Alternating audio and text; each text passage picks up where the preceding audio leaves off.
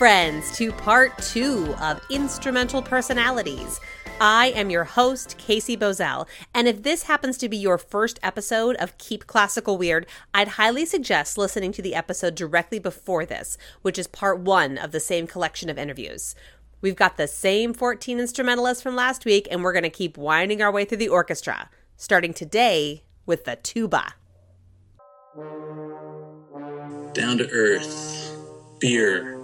They know where the best beer is. Tuba player is going to be a good hang, but also they'd be like a really good person to have a beer with. Subtly sinister. You never hear from them. And then all of a sudden they'll crack the best joke. They probably also brew their own beer. They're fun and they're like our buddies. When you're a 6th grader and you're choosing the tuba, why, what's your thinking there? When I think of tuba, I think that's a good gig. Other than the fact that you got to drag that tuba around, that's the gig you want in an orchestra. You never play and you get principal pay. Hello, my name is Jatik Clark and I play the tuba. What do you think other people think of when they picture tuba players? Oh boy. Well, unfortunately, I think we sometimes are relegated to more of the joke section of the instrumentalist groupings. Unfortunately, I think probably I'll start with this. I'll say that I think the one thing that everybody thinks of is the massive amounts of wind and air that we have to move. So, that doesn't have a negative or positive connotation. I think they just all know it's a lot of air, and often they'll puff the cheeks, which we shouldn't do to make a great sound. But people automatically think of that. Our music tends to be less complicated in terms of what it's funny. I would say when it comes to auditions, we've got the hardest row to hoe, as it were, because there's so many of us that play at such a high level, and there's only one position per orchestra. I would say this: it's probably one of the hardest jobs to get, but in some ways maybe one of the easiest jobs to maintain, because of what you're generally asked to perform. The parts aren't always very challenging. So, but again, to get to those positions, extremely challenging. The next instrumentalist is a very unique orchestral position, mainly because they somehow have to know several instruments and be a specialist in all of them. Percussion. That's a hard one, because they're all so different. Every percussionist I met is so different. Well, I think Hoarder Likes to haul a lot of equipment. And they're strategic planners. I have no idea how they do it. And I was thinking to myself, it's like synchronized swimming back there. Pretty normal, but there's a dose of that kind of neurotic oboe player. You have to lock yourself in a room with 20 million instruments and learn them and just be really into really complex stuff and just drilling it and stuff that most people would be I think that would drive me crazy to practice that all day long. Rhythmic. In life and in playing? Yeah. If you want a raucous party, you follow the percussionists. They're going to have the best party. My name is Gordon Rensher, and I play percussion. When you think about what people picture when they picture a percussionist... Oh, good. You're already giggling. Okay. I'm already giggling because I imagine they picture knuckle-dragging Neanderthals that like to hit things and make a lot of noise. Do you think you match that description at all? Absolutely not. But I think a lot of drummers and percussionists that I knew in the middle school and the high school era did. But I think they get weeded out by the time they're 20.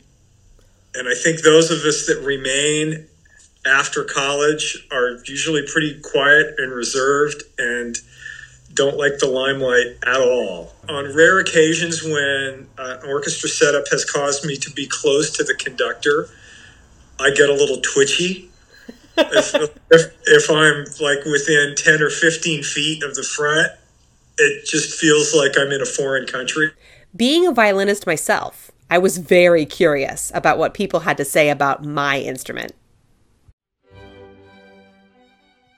I do sort of think violinists and flutists are sort of the biggest divas. And then you also have 47,000 concertos. Often the most ridiculous stuff to have to play and perform, and they have my respect in that regard. They can do some amazing stuff. Lots of notes. I think they work really hard. I think they can be catty. High strung. Kind of like high strung, and no pun intended. A little bit intended, though, right? They're really good at pretending they're all friends, but actually they're not. It's a collective. It's like a swarm of bees. And I'm not necessarily afraid of them, but I don't want to get too close. And they're very close. They're swarming all over each other, and I'm just going to look at them from about 10 feet away and try not to make them angry. I'm Lucia Atkinson, and I play the violin. Violinist in particular, I think sort of a combination between Boo Radley from To Kill a Mockingbird and like a Victorian ghost. And I think that it's actually like for a really good reason, because I mean, we never see the light of day. We spent most of our lives locked in a practice room. We don't know what's going on with the world. Like, this is I actually think that is fairly accurate. And I think that I can justify that with the fact that I have heard from multiple people who are trying to compliment me that say that I don't look anything like a violinist. I think there is something to be said for all the instruments that are like forced into, practicing their life away. And for instance, for those of you who don't know what a practice room looks like at a music school, it's essentially a very small dungeon. How do you feel when you see a ref that is more than 8 bars? I plan out how many sips of water I can take. For me, I feel like it's the best feeling for like 8 bars. And then I start to wonder, what I'm doing with my life and like where we are and what happened to my counting, because it was like doing great. But then suddenly, I ran out of fingers. And so I'm not really sure what's going on. But I feel like for a tuba player, like life is so different. On to Violist. Now, this was fascinating. The library of viola jokes is fairly extensive, but so many other instrumentalists were quick to point out how much the viola is just like them. Viola, I love that instrument. I think it's the most like the clarinet, so I particularly like it. Oh, I love the viola. So viola is obviously the French horn players of the string. Pretty like the trombone, I think. Violas, I think, are the instrument that's probably most like percussion. Self-deprecating and possibly a little bit apologetic. I love me a viola. I feel like violas are like that dog that really loves, their main hobby is just napping on the couch. And every time you try to get it interested in a walk, it just like puts one paw out into the rain and then goes, oh, that feels like third position. That doesn't feel right. Let's go back to the couch. A lot of jokes. They're very important. I don't care what people say. My name is Lindsay Bowl, and I play the viola. I think nobody knows what that is most of the time, unless they are an instrumentalist, a musician. So usually when I encounter people, their opinion is either I play the violin or it's not even a string instrument. It's like, they just don't even have an idea. Oh, is that the one with the tube that wraps around and the bell at the end? Nobody knows what that is. Yeah, I had a really great time at the airport one time where a security officer was like super careful with my instrument, and then he was like, here's your violin. And normally I don't say it, I just like, yep, there's my violin, and I go away because it's not worth it. But for some reason I felt like being honest that day, and I was like, oh, actually it's a viola. And he was like, oh, no, I think this is, I know because it's big and the violin's bigger than the viola. And I was like, actually it's the other way around. And he's like, oh, no, I know this one. And I was just like, all right, see ya. So he was letting you know, the violist with the viola in her hand. Yeah. He was letting you know that he knew what he was talking about. Yeah, which maybe is fair. Maybe he knows more about viola. Like, he knows a lot about violists. We're not known for being, like, the smartest. I don't know. You got viola-splained, too. Really? I got viola-splained. Cellists were not looked at the same way. Most instrumentalists figured they had pretty high self-esteem, and with good reason. I've always had crushes on cellists. They're like the dreamboat heartthrob of the orchestra to me. Cellists are just sexy. It's a beautiful instrument. I love the cello. Like maybe it's in third place for sexy instrument. I love cello players. Cello players are attractive. If I could choose again, definitely, I would play the cello. Probably if I were going to play a string instrument, for me, probably the cello. My name is Catherine Schultz, and I play the cello. I think other people really love the cello. It's used in advertising all the time, ubiquitously, particularly with women playing it. And I can't tell you how many people have come up to me and told me that they wish they played the cello. And non-musicians, but also musicians. I have had tons of violinists tell me if they could do it all over, they would play the cello. So naturally, I have to assume that it's just the best instrument, and everyone else thinks so too. I was going to ask you if you felt like you fit that archetype, but within the span of your question, you managed to answer that already. Well, if we're talking about the sexy woman advertising, absolutely not.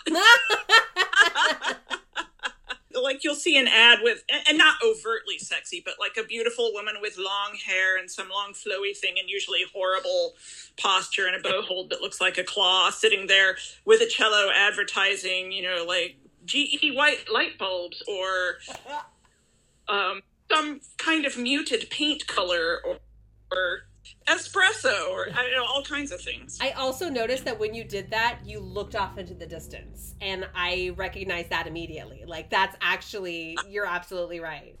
Rounding out the bowed string instruments are the double basses. Bassists are just cool. They're really chill. Mostly like very gentle, kind people. I feel like the basses are just happy to be there. They're very cool and chill. They're like the people you want to go hang out with. In general, I think the clowns of the string section in an orchestra, they tend to be goofy and they tend to be on the way to their jazz gig. Basses are like super fun and like to party. And if you want to go to a party, I would recommend going to a bass party.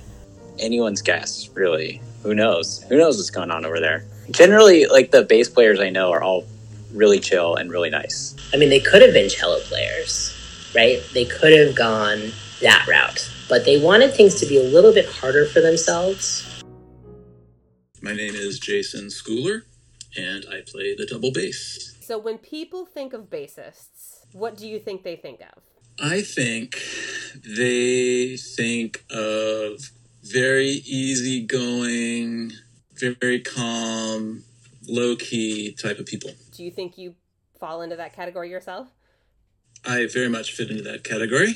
And I don't know, I think some people might think of like, when they think bass players, they think of jazz bass players. So they're thinking like, I don't know, berets and cigarettes or fedoras and cigarettes. I don't know, cool, jazzy, hip. I don't know. I'm not so hip myself, but I'm definitely easygoing. Do you think you're not so hip? Are you jazzy? Maybe. And finally, the harp. This particular image sparked some of the most specificity out of the interviewees. Harpists perhaps think of themselves on another plane from the rest of us and have a unique sense of fashion. I guess I usually think of a woman in a flowing dress with like long bell sleeves. Have a dress that they made, and it's going to have cats on it, and there's going to be one special cat that's embroidered onto the front of the dress. They're quirky and nice. I've never met a harp player I didn't like. Fun and interesting, and like a lot more complicated than it looks because of all those pedals. They have to come really early to rehearsal. Harp, I think, is my favorite. Harp players have this air of just being always very calm, even though their music is like super complicated and they're like whipping around those pedals. High class. I feel like harpists are sort of fancy cellists. They're sort of above reality just a little bit, but they're also like they're so incredibly sweet, almost across the board, I would say. But like if you go to their house, they probably have several sets of dishes that nobody else is quite good enough for. My name's Matthew Tutsky, and I play the harp. What do you think other people think of when they picture a harpist? Ethereal, angelic, just very elegant, I guess. I love that. Do you feel like you fit that stereotype? I don't know, maybe. I think I'm a very mystical person. Like, the older I get, the more new agey I get. So I kind of fit the bill of like fairy boy harvest. So that's a different kind of ethereal, I guess. Yeah. Yes. Specifically a mystical. So it's like you're like an offshoot. I'm a tangent from that. Yes. That's less religious, more fairies in a fairy tale. That's me. But still under the general umbrella of harp, sounds like. Of harpist, Yes. yeah. In the harp family umbrella, yeah. If you'll indulge me and a little coda to this episode, I'd like to take a second and share a quick story. The tuba player in this episode who we met, Jatik, talked with me for a while before I even pressed the record button. This clip is a good encapsulation of what he wanted to run down with me before we began the interview.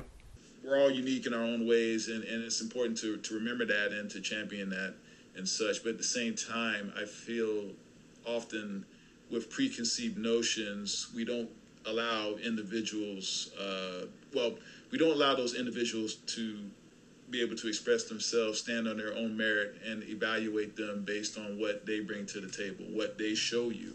You know, if you're going into any situation with an automatic sort of, I mean, we all do it as humans, you know, no one is perfect, but I think maybe we'd have a few less problems, especially now, if people would just try to come in with a blank slate and just say, you know, I'm not going to read anything into this or that, you know, the person's name, what they may look like, what they may play, where they may live, their age, you know, these types of things. And, you know, without being too serious about it, let me take at least a minute or just a moment to get to know that person for who they are.